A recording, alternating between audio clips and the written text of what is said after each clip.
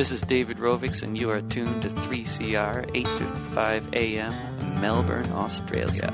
Step 3 is finding there's a tactic when everyone believes it could be true.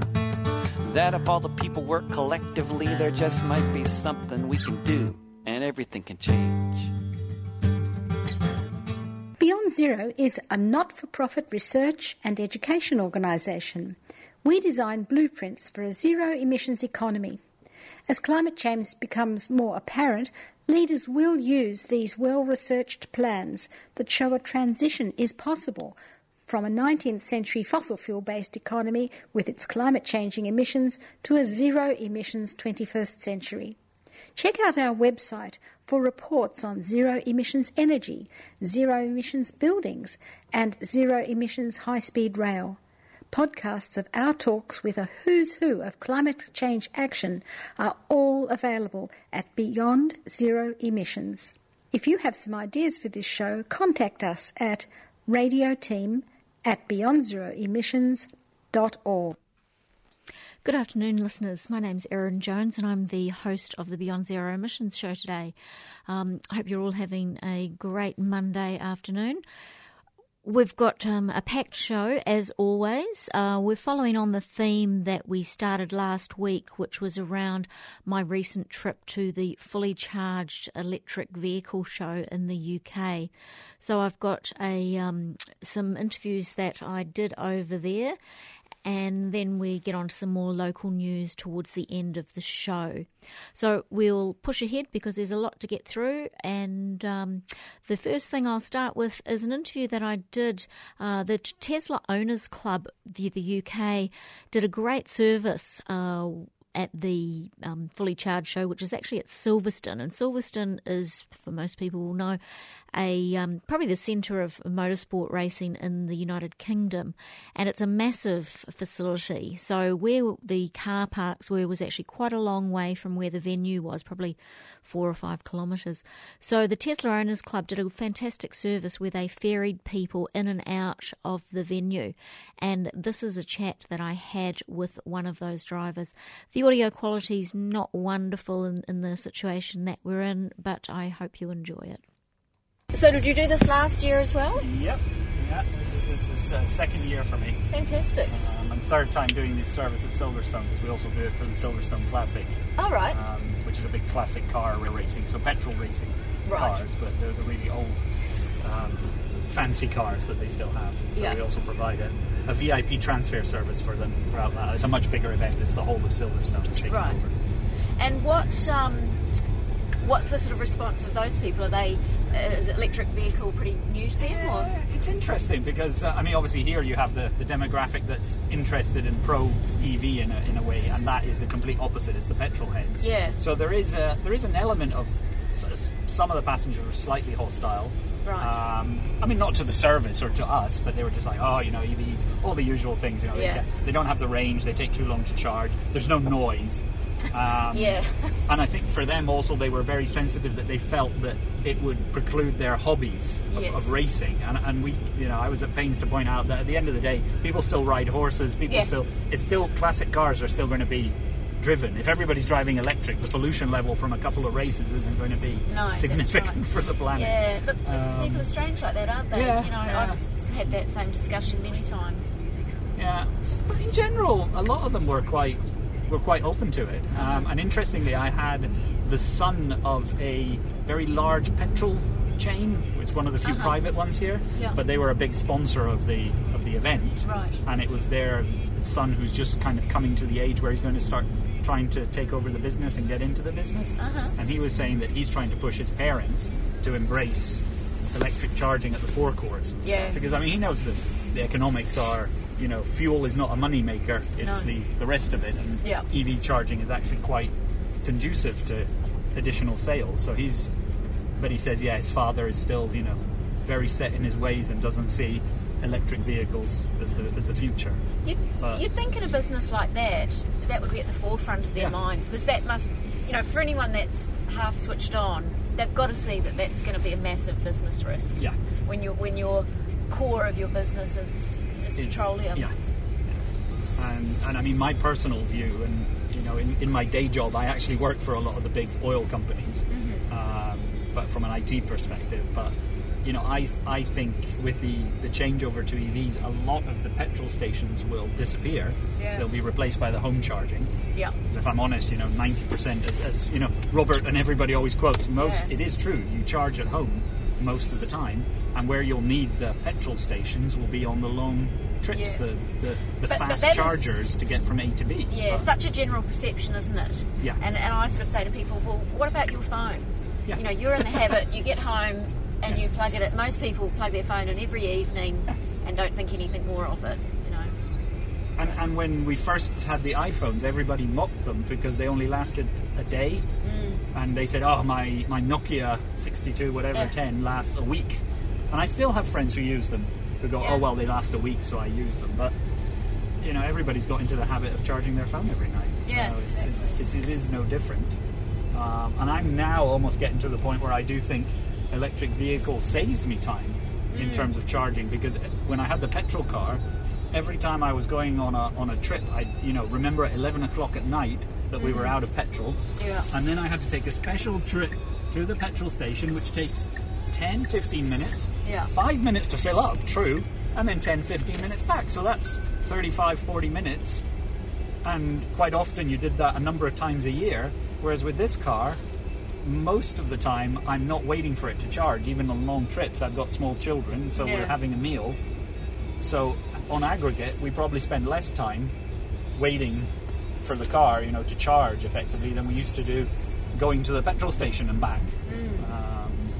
Can I make a little interjection to support your point though? To support your point though, I live in the Netherlands. Oh that's a great. My wife's Dutch. So, Well, we go there a lot. It's basically after Norway, it's in Europe. It's the land of the electric vehicle. They're everywhere, and I don't have a charging opportunity for the moment. I'm getting a house, so I'm gonna get that. But for the moment, I don't.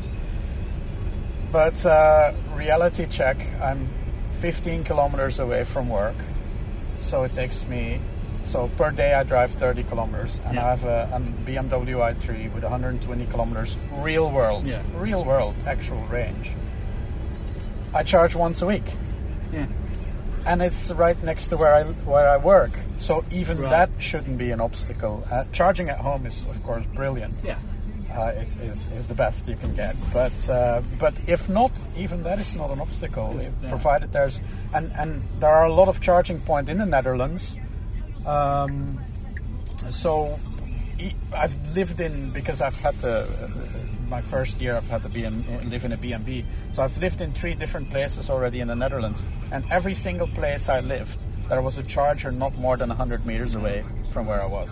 So I never have to go out of my way, and like gentleman says, the time I lose, I bet my bottom dollar that I spend less time charging than I would on petrol stations. And there's another argument which is even more absurd, is that yes, you save your 10 minutes or your 20 minutes not charging, and then you go to work and spend another of those 20 minutes to work to pay for the fuel. So it's a double absurdity. So why wouldn't you? I mean, sorry, this isn't my interview. No, that's fine. No, I'm interested in just getting everyone's opinion. Yeah. It's a really big venue, isn't it? Oh, yeah. So last year we only had, I say we fully charged, only had half of it. And this year it's the whole thing. Right. So it should be, I've still not been in, but it should be interesting. So you should enjoy it if you haven't been here. Yeah. And good luck with it all. Yes, thank you very much, and thanks for providing the service. It's excellent. Always happy to talk EVs. Thank you. Good luck. Take care. Cheers. So we're here at Fully Charged Live. It's day 3. It's been a packed program with a really big attendance. And one of the sessions that I attended this morning was all about racing and the impact that the new formats of racing for electric vehicles are going to have. And I'm very pleased to have with us here Alexander Sims, who is a Formula E driver. Welcome. Thank you very much. Nice to speak to you. So, how long have you been involved in racing generally? I presume you didn't start out in EV? No, so I mean, I've been racing for the best part of 20 years now. Started off in go-karts. That over many years became more and more serious to sort of a European World Championship level, and then went into single-seaters with back then the dream of getting to Formula One. That didn't work out, and then went into sort of endurance racing in GT cars, and joined up with BMW, and then the last 6 years with them has been a pretty cool transition through different classes, and now thankfully able to drive in Formula E for BMW. Yeah. So for a lot of our listeners that may not be familiar with car racing per se, Formula E is the equivalent of Formula One in the EV world currently. Is that a correct description? In the sense that it's the highest category of single-seater electric racing, yes. Quite honestly, though, Formula E actively tries to be different in every single way, right. And so it's very, very different to conventional racing that people may have seen on the TV, conventional motorsports. Formula E is only in city centres. They're all street circuits. You have a limited amount of energy to complete the race, so you have to do energy saving, which creates... So it's a lot more strategic in that sense. Yeah, it creates a lot of opportunities to absolutely go on different strategies of consuming your energy compared to the competitors, create overtaking opportunities, the motors, inverters, everything from the battery onwards basically is able to be developed by the manufacturers. So everyone has the same chassis. It's a spec car as such in terms of the chassis, same tyres, same battery, but then beyond that, the motor, inverter and things is then developed by the manufacturer. Right. And so obviously you're in the BMW team, but how many other manufacturers are competing in Formula E now? There must be 8, 9, I think. Yeah, 8 or 9.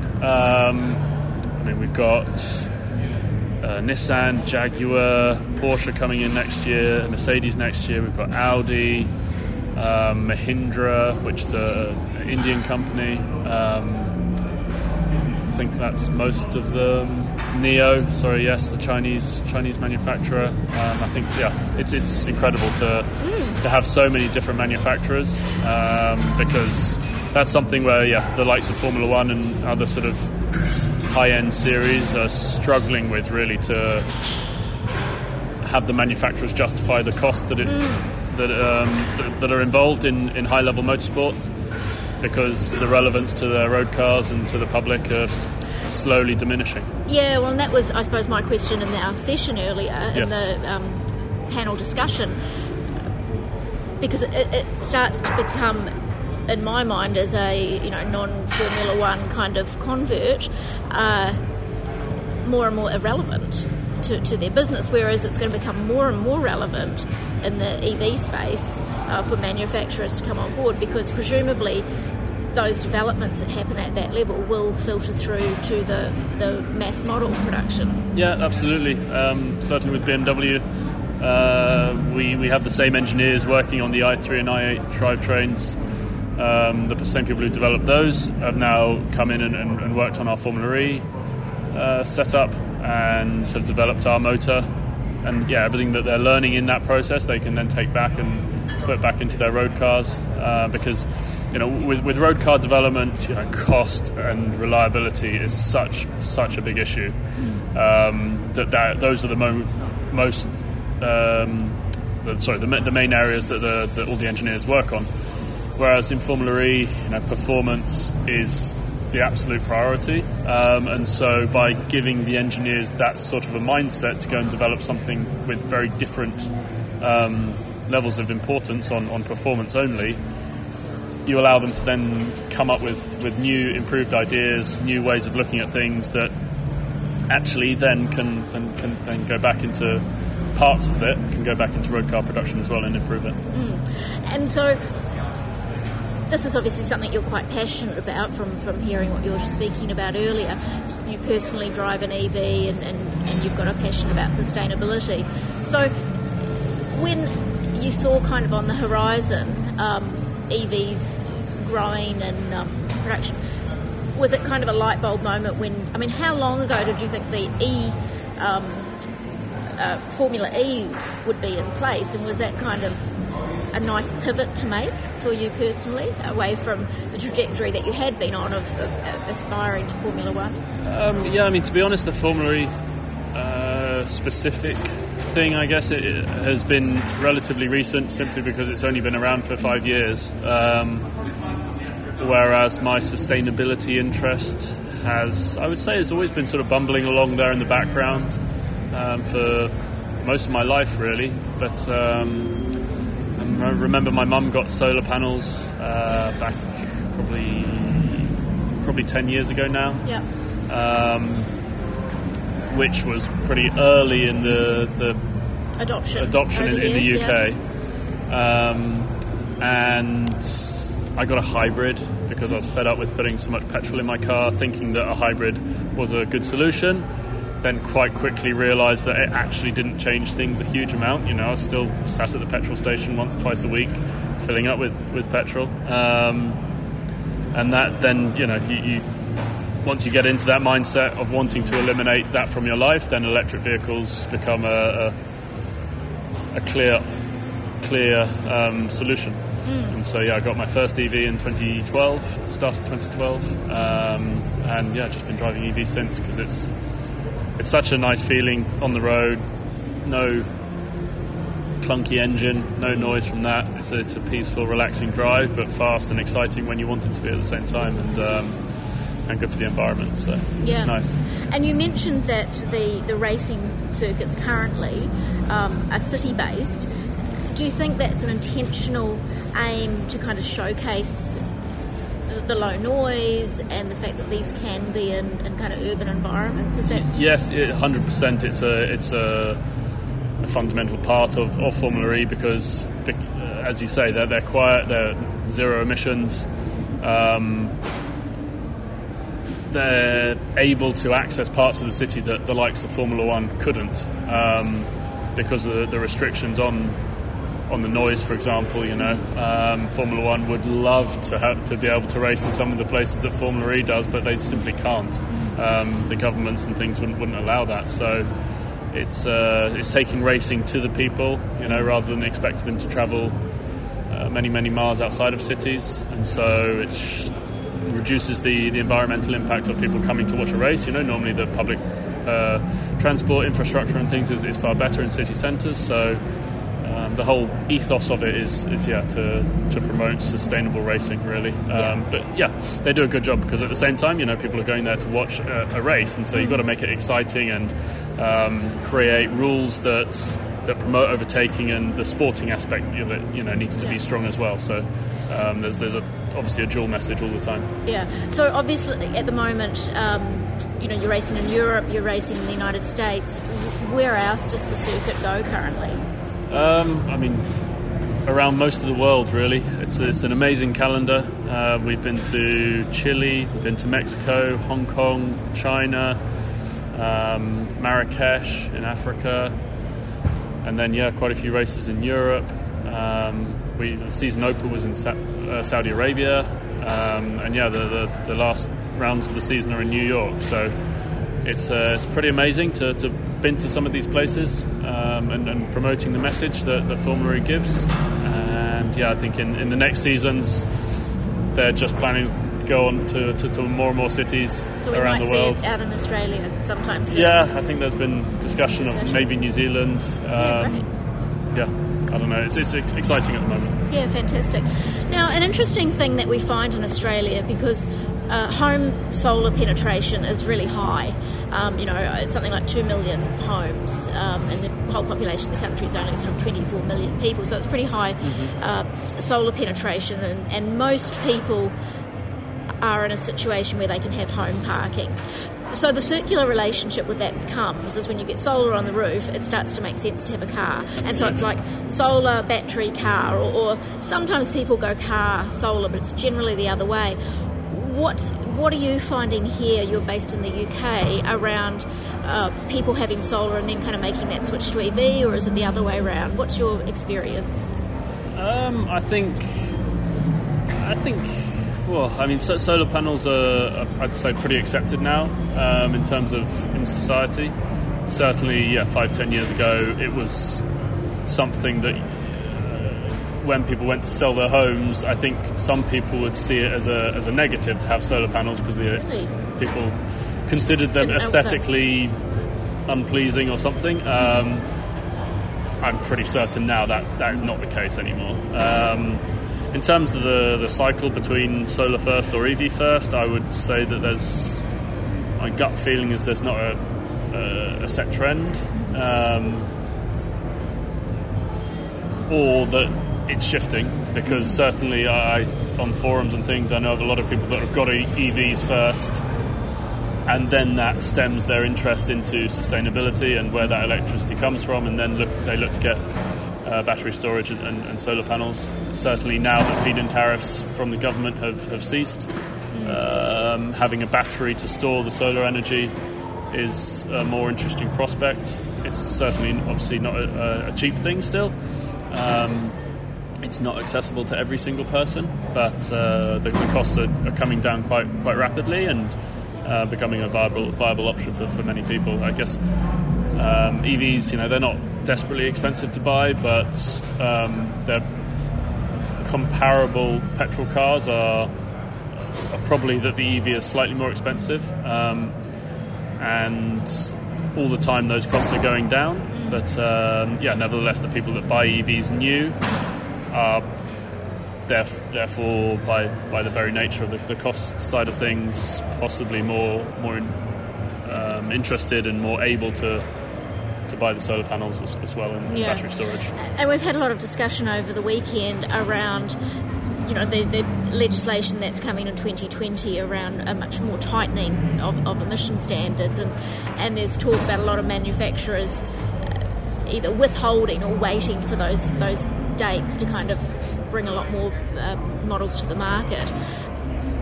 I don't know if you've got any insight running on that, but do you think we're going to see a lot more come in? That's certainly the perception when I'm talking to people that know nothing about EVs is, and they think they're so far off, and I'm kind of saying it's actually going to change a lot quicker than you think, and within the next 3 years, even though I would say Australia is probably a clear 5 years behind, if not more, in model availability.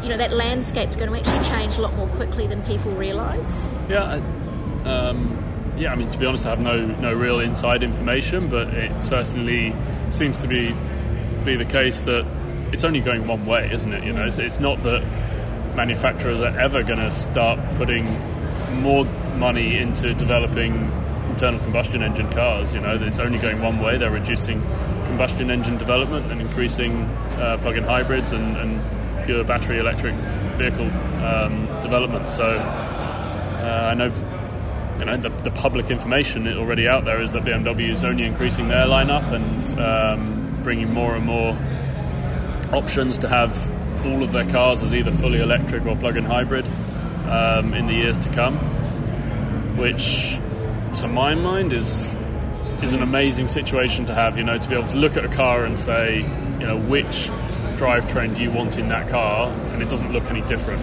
because in a way, up until now, some electric cars have been different for a reason, to show off that they're electric, but I think for mass market interest and adoption, that you just want a nice normal looking car, the average person, and so to be able to go there and seriously consider with the same looking car what suits your needs best, whether it's a plug-in hybrid or a pure electric, or in very, very few cases a combustion engine car nowadays, and that shift is only becoming more and more in favour of pure battery cars, is a pretty good thing. Yeah. Well, when's your next race? Where are you? My next race is 2 weeks. 2 weeks yesterday. 2 weeks yesterday, and where is that? In Bern, in Switzerland. Right. So okay. Capital city of Switzerland, small little quiet city, but again, another example of where Formula E has succeeded so well is that Switzerland's had motorsport banned for, I want to say 50 years, a long time anyway. Oh, wow. And Formula E. So it's really could be quite a reinvigoration around this. Yeah, I mean, Switzerland's a fairly unique case to be honest. Most places do allow motorsport, but Switzerland hasn't for many years, and they had the first Formula E race in Zurich, first motorsport race in Switzerland for, as I say, God only knows how many years that's been. So it's pretty amazing to be racing in Switzerland in 2 weeks' time, and then we've got New York in July as the season finale. Great. Well, look, we hope that we do see some races in the Southern Hemisphere, and that'd be nice. Specifically really nice. In Australia or New Zealand. And if that's the case, we'll have to come and see you. Awesome. Look forward to it. Thanks very much. Cheers. So I hope you enjoyed that. Certainly motorsport's not generally my thing, but I think it's really important to keep in mind that with the motorsport, and certainly around EV, which is obviously what Formula E is that technology that is developed at that level filters down into the cars that you and I will be driving in the years to come. And also there's been a bit of, it's kind of road to track to road, the technology going backwards and forwards in terms of how things are performing. So that was Alexander Sims, and he drives for the BMW Andretti Motorsport team in the Formula E. So there was a little bit of background noise in that. We were sitting in a lounge area at Silverstone, and there were some noisy non-electric vehicles out on the track, so it was a little bit of background noise, but I hope you enjoyed hearing that perspective. We're going to go to the other end of the spectrum now and continue our look at EV. And this is an interview that I did a little bit earlier in the year, and we didn't have time to play it at the time. But I think it's important to kind of look at all the different aspects. And this is about the solar tuk-tuk. So I hope you're enjoying today's show. You're on the Beyond Zero Emissions show, and my name's Erin Jones. Listeners, you're on the Beyond Zero Emissions show. My name is Erin Jones, and I'm really pleased to have on the line today Julian O'Shea. And Julian is the CEO of Unbound and is also the leader of Solar Tuk. So, Julian, tell our listeners what this is all about. So the Solar Tuk Expedition project was an idea that we had to really talk about electric vehicles and promote sustainable transport in a really fun and engaging way. So at the core of the project, we partnered with RMIT University in Melbourne to design and build a solar-powered tuk-tuk, or modify a tuk-tuk, which is a three-wheeled rickshaw, one of the vehicles you see a lot in Asia. And then we drove it across the country to really engage people and the public and kids with sustainable transport. Yeah, that's fantastic, and I've seen you've actually certainly generated a lot of interest in the places you've gone, which is exactly what you wanted. And I suppose this type of vehicle is so unusual in an Australian context that it does really garner attention, doesn't it? It really does, and people love it. So kids find it really interesting. A lot of people that come from other countries where they have this vehicle get a nice dose of nostalgia. And for everyone else, it's just something a bit weird and wonderful to see on the road. Yeah. And so give us a bit of an outline of the expedition and where you started and the time frame, etc. Yeah, so we started at the start of 2018, and I was in Bangkok, Thailand, sitting in the back of a tuk-tuk and just thinking, these are so fun. Wouldn't it be great if we could have these in Australia? But I'm also got a strong sustainability background. That's kind of where the idea started. So I reached out to some friends to say, hey, who'd be interested in chipping in and buying a tuk-tuk, buying a rickshaw? We could bring it to Australia and make it an electric vehicle. And in doing that, we realised that one of the reasons it's so hard to do and why we don't see them on the road is the complexities of complying with Australian design laws and vehicle safety and emission standards. But we researched hard and we found one organisation based in Bangkok called the Tuk Tuk Factory, and they build tuk-tuks for the EU market. So we're able to use one of them as the base vehicle to start the project. Yeah, right. Because, I mean, kind of looking the other way, is there any thought going into actually taking what you've designed back into that predominantly Asian market where we see so many of these vehicles getting around?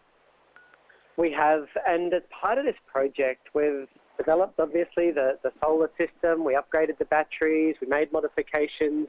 And we're entirely open sourcing those designs. So anyone in the world that wants to use them, we're happy to provide them for free, as well as technical support. And we've actually had people reach out to us from quite a few places around the world to say, this has applications in Sri Lanka, this has applications in Lebanon.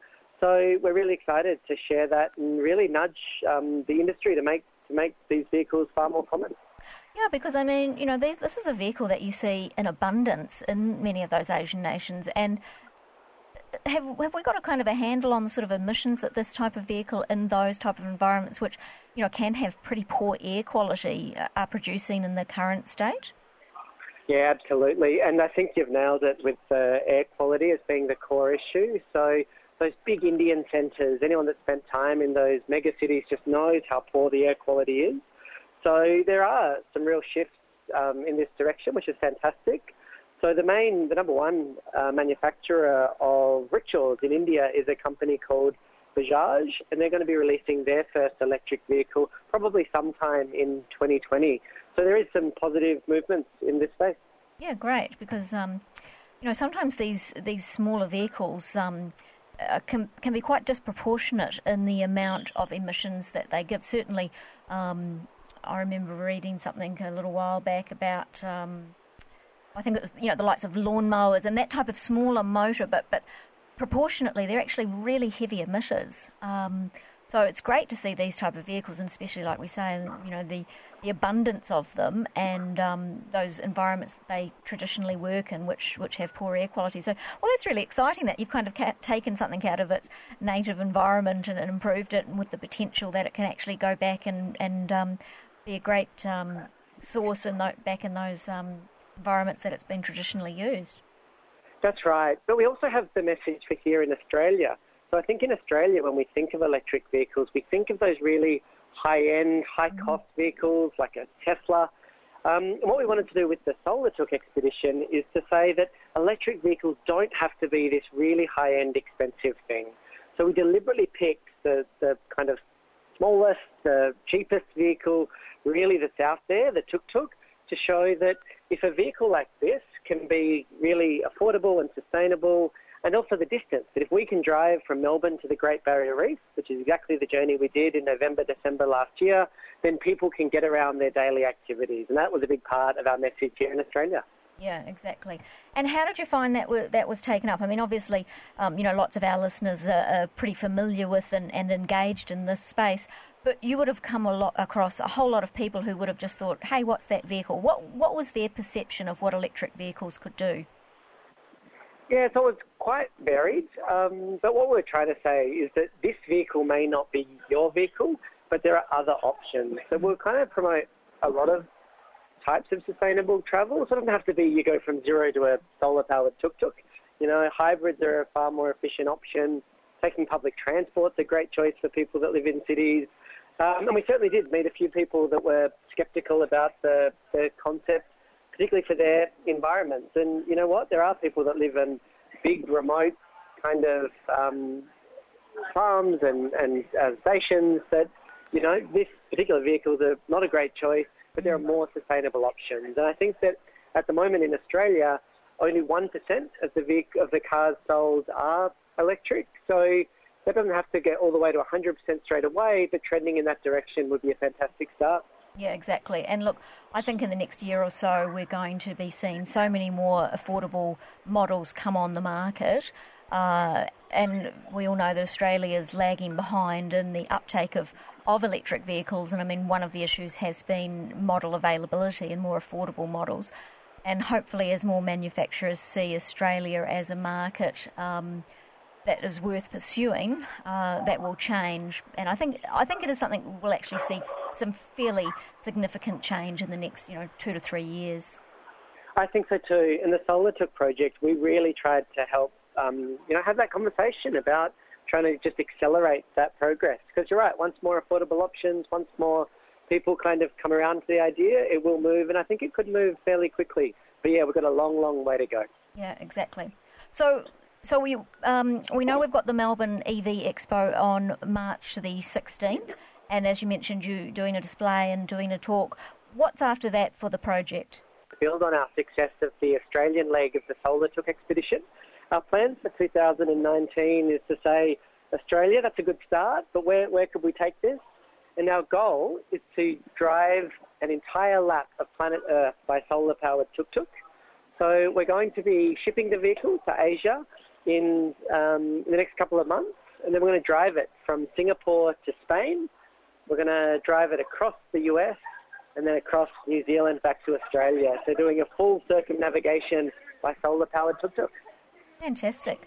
Oh, well, look, that'll be excellent. Well, we look forward to keeping in touch and maybe getting some updates as your journey progresses. But that's excellent. And for people in Melbourne that want to get along to the Melbourne EV Expo, March 16th.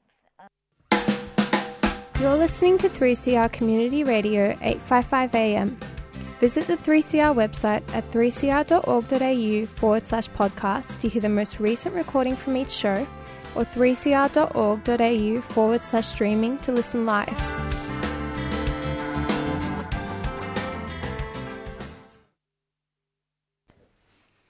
So moving on from our EV focus, and that last segment was a recording that I did earlier in the year about that solar tuk-tuk project and their future plans as well. So just Google solar tuk and you can see where they're up to in their journey with Julian. So now we're going to move on to some more local issues and looking at a campaign that we've been following closely with the Save Western Port campaign led by Louise Page. Listeners, as you well know, we've been following very closely the Save Western Port campaign, which is around AGL's gas developments in the Western Port area in Victoria. And I've got on the line again Louise Page. So how are you today, Louise? I'm well, thanks, Erin. How are you? Yes, very good. So we've been following this issue for a while, and just let's get an update on where things are up to. Sure. Did you want me to just quickly run through the project itself? Yeah, I think so. New Some listeners? People, okay, yeah. So the plan is that, AGL's plan is that they would like to set up a floating gas terminal in Western Port Bay. Western Port Bay is a Ramsar listed area, so it's recognised internationally as being critical for migratory birds. It's also a UNESCO biosphere area, so it's a really important environmental asset for not just locally but for the world really because of the birds that come here. So their proposal for a floating gas terminal would mean that LNG is imported via 300-metre long tankers that would come into Western Port Bay to unload into what is called an FSRU, a floating storage and regasification unit. So the LNG would be unloaded into this enormous, it's really a ship that has this capability like a factory of regasifying LNG. So the factory ship would be sitting in Western Port Bay 24/7, so running the whole time. And then the unloaded LNG would be regasified in this ship, and then AGL would need to build a 55-kilometre long pipeline from Crib Point to Pakenham so that they could transfer the gas into the main transmission line.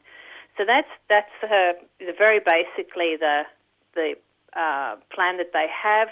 One of the really key environmental concerns that we have is that the regasification process would require that up to 450 million litres of water, seawater, would be sucked up into this factory ship in order to warm up the LNG so it can be regasified in effect. And then that water is spat back out into the bay, chlorinated and dead. So it comes in, organism rich and with everything it has in it, and then spat out dead. So that's one of the main environmental concerns that we have. There are others. That's probably the main one.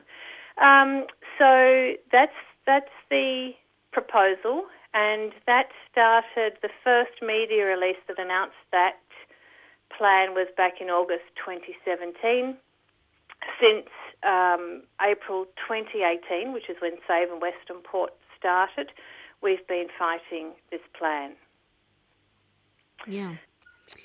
And so where are you up to now? Because I know you've done a lot of things, and including one of the last ones was to really, present a lot of the community support that you have to the CEO of AGL. So how was that received, and what's the current status? Yeah, it's been an interesting year all round, actually. That was one part of a really quite monumentous year in terms of this project, because just prior to that, sort of what led up to getting all these signatures was that all the federal candidates supported us. So they were all saying they were against AGL's proposal. So leading up to the federal election, every single candidate said no AGL in Western Port Bay. So that was a big moment. And sort of from that, we then held a public meeting, and we had 450 people attend, which was quite extraordinary for a little hall down on the peninsula to have that amount of people. And I was at that event. It was incredibly well attended. Yes, I mean, there was people spewing out the doors on either side, wasn't there? Yes. So that sort of was the moment where we said, well, we now have the politicians. They're aware of what's going on. We have their focus. So now we need to make sure that AGL are getting a sense of the amount of groundswell against them. And so that evening we actually sent Brett Redman, who is the CEO of AGL, we sent him a message using great technology we have these days. And we followed it up because he was due in Melbourne recently for the Australian Energy Conference week that was held in the CBD. We said, look, you're going to be in Melbourne along with Environment Victoria. We'd like to meet you to present what is now 17,000 signatures. And he declined to come out and meet the rally that were there, the group of people who wanted to be there to hear him. But he did agree to a meeting between myself and the CEO of Environment Victoria, John O'Lenors. So we met him that morning before the conference and had a chat to him about the fact that they're not getting social licence. We know that social licence is one of Brett's own particular concerns, but also it's a strategic goal. It was one of 3 strategic goals that AGL announced at the beginning of this year, was to focus on social licence. So, of course, my point is, well, if that's one of your focuses for this year, then you're obviously not looking at Western Port, because you've got enormous opposition here. So that was last month. That was just a month ago now, pretty much.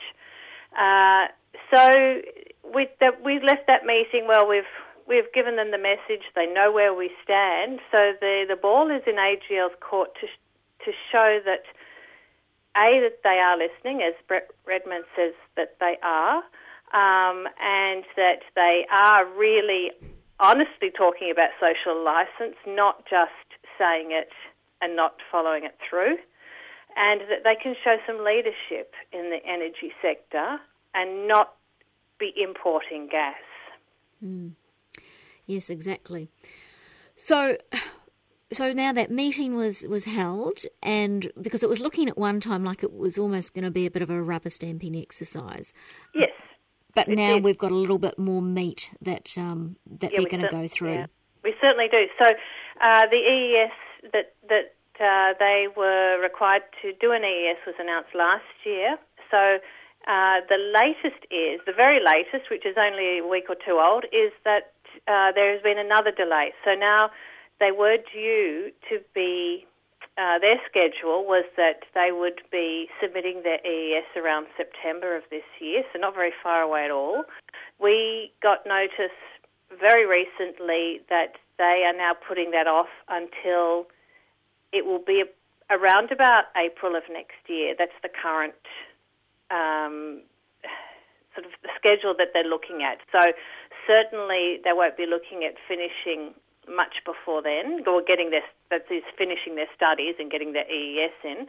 So that will be done then, and then there's the usual time that's allowed for the public to make submissions, etc.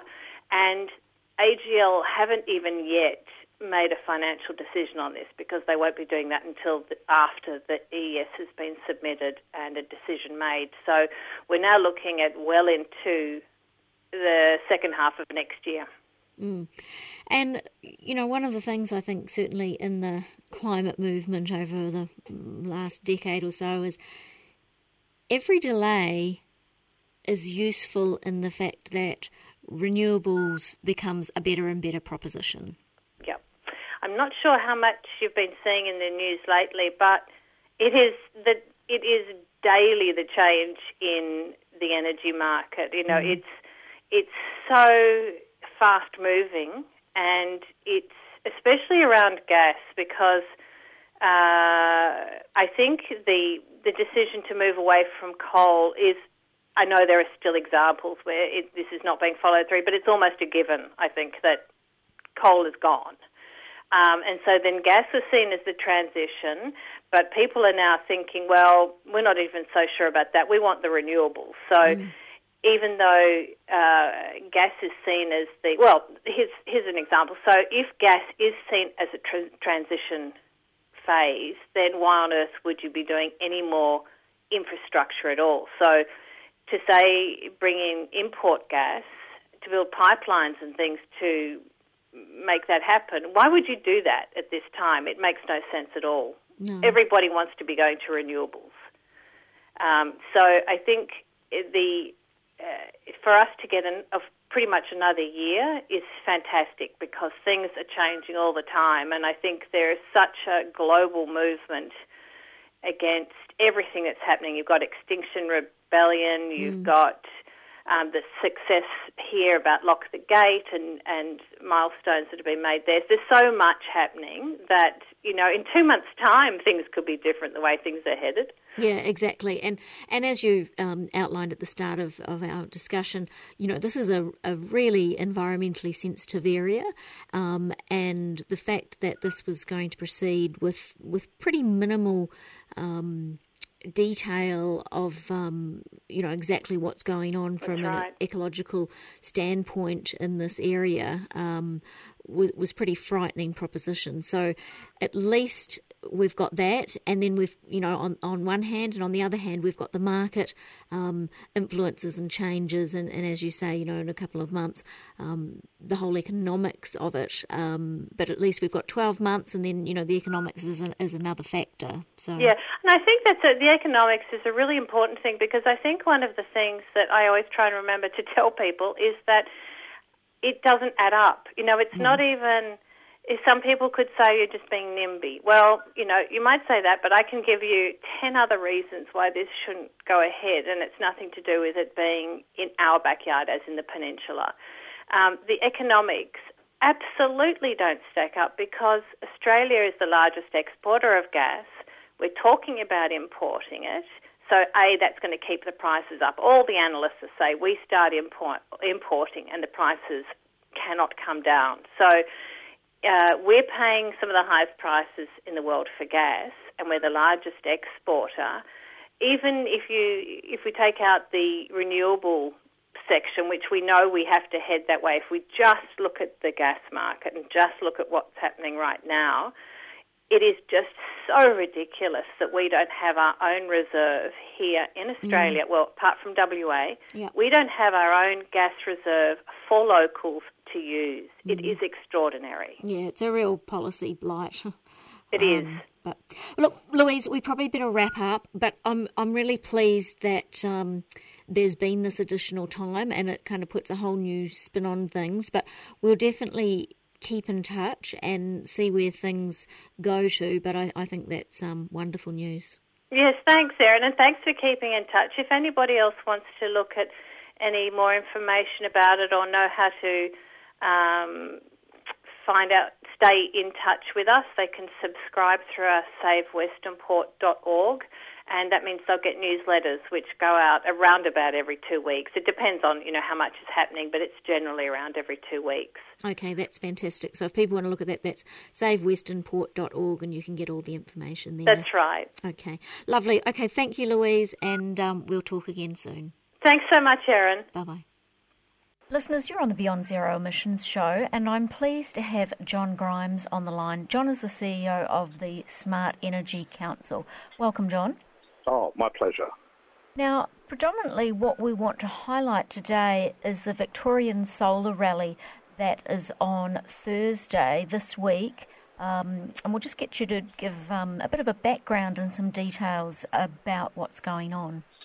Well, the Victorian government, as an election promise, came out with a really good policy, 650,000 solar rebates to help Victorians cut their power bills and help the environment at the same time. But the implementation of the policy has been a dog's breakfast. First, they've made it so difficult for ordinary people to access the rebate with a whole lot of unnecessary bureaucratic layers, including facial recognition technology apps that 70, 80-year-olds need to download to their smartphones and try and use in order to actually get the rebate. The rebates have become harder to access than winning a golden ticket in Willy Wonka's chocolate prize, you know. So that's the first thing. It's really disenfranchised people and left people out. The second thing that's happened is the number of rebates has not been 650,000 divided by 10 equals 65,000 per year. It's been a much lower number than that. It's actually been a lower number than business as usual for the solar industry in Victoria. Now, no one's going to buy a solar system if they think they're going to get free government money. So what's happened is that basically the scheme ran out in April, no installations between April and the 1st of July, early July, and then when the scheme reopened on the 1st of July, all of the rebates went in a 60-hour period. Within a couple of days, all gone, closed, finished up. Yeah, I remember that. There was sort of a stampede, wasn't there? And then gone. Stampede. That's right. So there's a huge imbalance between demand and supply. Now, what that's meant for the industry is since April, the industry has come to a complete standstill. There are literally hundreds of Victorians around the state who have already lost their jobs. These are roofers, they're electricians, they're apprentices. They're small family businesses in the solar industry. And so the mismanagement of the scheme means they've all been put out of work. And now, not only are they letting people go, but the companies themselves are starting to close down, go into bankruptcy, and actually having to let, you know, in some cases, the family homes on the line. So this has been a $100 million policy with all of the best intentions that's been badly implemented, left Victorians disenfranchised, and left the industry actually reeling. So there's already been a 40% downturn in the number of installs in Victoria as a result. And we're calling on the Victorian government to urgently, please, increase the number of rebates. Even if they cut the number of the dollar value in half and had twice as many rebates, it wouldn't impact budget and it would allow the industry to start rolling again. I mean, like you say, it's kind of a bit mind-boggling because the policy sounded, you know, pretty promising, and what the Victorian government's done in lots of areas seems promising, but this just seems completely counterproductive. And, you know, we've pleaded with the Minister and with the government. We've been talking to them to say, look, this is building, this is a major problem. Please, just, you know, we all want a good policy outcome. We want the best for Victoria and the people of Victoria, but, you know, when we met with them last week, it was essentially a case of read my lips, there will be no change to the program. And that really meant that, look, we've got no other option. We have to call this out. Jobs are on the line. You know, there are vulnerable people that are being absolutely messed about by this. You know, actually customers who want to get... I'll tell you one story. You know, one of our members had a 90-year-old customer in tears because the application process was so difficult. I've spoken to people who they're trying to get this facial recognition software to prove that it's the same photo in a passport. So in a passport, you're not allowed to wear glasses. So they take their glasses off. This is a 70, 80-year-old woman looking at the phone, but she can't see the phone, right? She's never taken a selfie in her life. So what's been built is completely inappropriate. We have a national scheme, a Commonwealth government scheme, that is perfectly sound, has rolled out 2 million rebates across the country. Victoria had that in place for years. We're saying, get rid of the unnecessary red tape, enfranchise people, let people get the solar rebate, and let the industry get back to work. Yeah, and look, obviously, we need I mean, Australia has a reasonable amount of solar penetration and has been going on a good road, and we need more of that. And the trouble is, what you're describing here with a lot of these businesses, and a lot of them are not big businesses, they're sort of mum and dad type businesses. No one is going to enter this field with so many changing rules, and if these businesses do go to the wall, who's going to replace them? Who's going to feel like they want to go into this industry? Well, worse than that, the 350,000 Victorians that already have solar on the rooftops, if these local good long-term businesses go out of business, then they have nobody to provide warranty support for the systems they have on their rooftops. They're going to last the next 20, 25 years. This is a big issue. It's big for the people of Victoria. And, we can do so much better. It would require a minor change. The government needs to get on with it and just fix the problem. Yeah, exactly. Okay, so what can people do to move this forward? We've blown the whistle. We've said to the government, this is a big political issue, and you need to listen to the industry and to the community. And so we are rallying on the front of the steps at Parliament House, Victorian Parliament House, Spring Street, at 10:30 a.m. on Thursday morning. And we need to pack the place out. If 3.5 of us turn up, then the government will say, well, that's just not an issue. If we can get 500, 700, 1,000 people there, then watch us make some noise. And I think we'd be doing it for the right reasons. So vulnerable people who want to cut their power bills, and for the industry to make sure that we've got a good, solid, quality, long-term industry supporting good, quality, long-term outcomes for solar in Victoria. Oh, exactly. And I mean, solar is such a good story, and so many people, have really experienced such good benefits by going with solar. So and as you say, the really important issue about those existing businesses that are going to be around to service those warranties. So, look, for some of our listeners that, may not be able to get into the city, what other ways can they kind of bear weight to this argument? Contact your local MP. Put a phone call through. Doesn't matter if they're Liberal, National, whether they're Labor or Greens. Reach out to the policymakers to say this isn't working. For a government program to put $100 million on the table for this year, and for the net outcome to be that virtually nobody can get a rebate, right? Willy Wonka looks better than your chances, right? And for it to destroy the industry and actually have thousands of people across the state laid off. I'm talking to business owners who are so depressed that I'm passing them the contact details for Beyond Blue. I know of several that have already gone into liquidation, one that employs 40 Victorians. Wow. So this is just the start of a major stampede. So if the outcome of a $100 million program is that kind of carnage, well, then I think we've got a real problem in the state of Victoria. Well, yeah, this is really important. So people, that is this Thursday, the 25th of July, meeting at 10:30 a.m. on the steps of the Victorian Parliament in Spring Street. So really important that you get along. If you want any more details, or if you want to write those details down, go on to the Smart Energy website, which is smartenergy.org.au, and I'm sure if you look at the events, you'll see all the details there. Or, as John mentioned, if it's not feasible for you to get into the city at that time, or if you're listening from further afield, make sure that you contact your local member.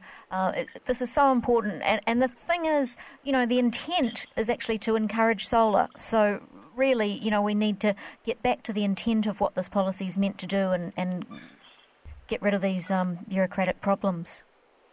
Absolutely right. So really grateful for the support and looking forward to making it a huge day. Yeah, excellent. Okay, appreciate your time today at short notice, John. Thanks very much. Thank you. Bye-bye. So really important that people get along and support that initiative. That is the Victorian Solar Rally on Thursday morning, 10:30. Get onto the Smart Energy website if you need more details, but really important. I hope you've enjoyed the show. We've touched on quite a few things, the EV, Save Western Port, and of course, you just heard John Grimes, who is the CEO of the Smart Energy Council, talking about the problems with the rollout of the solar rebate scheme in Victoria. Next up, we've got Communication Mixdown, so I hope you enjoy that. And until I'm next on the air, I've been Erin Jones, and this is the Beyond Zero Emissions Show. Thanks very much.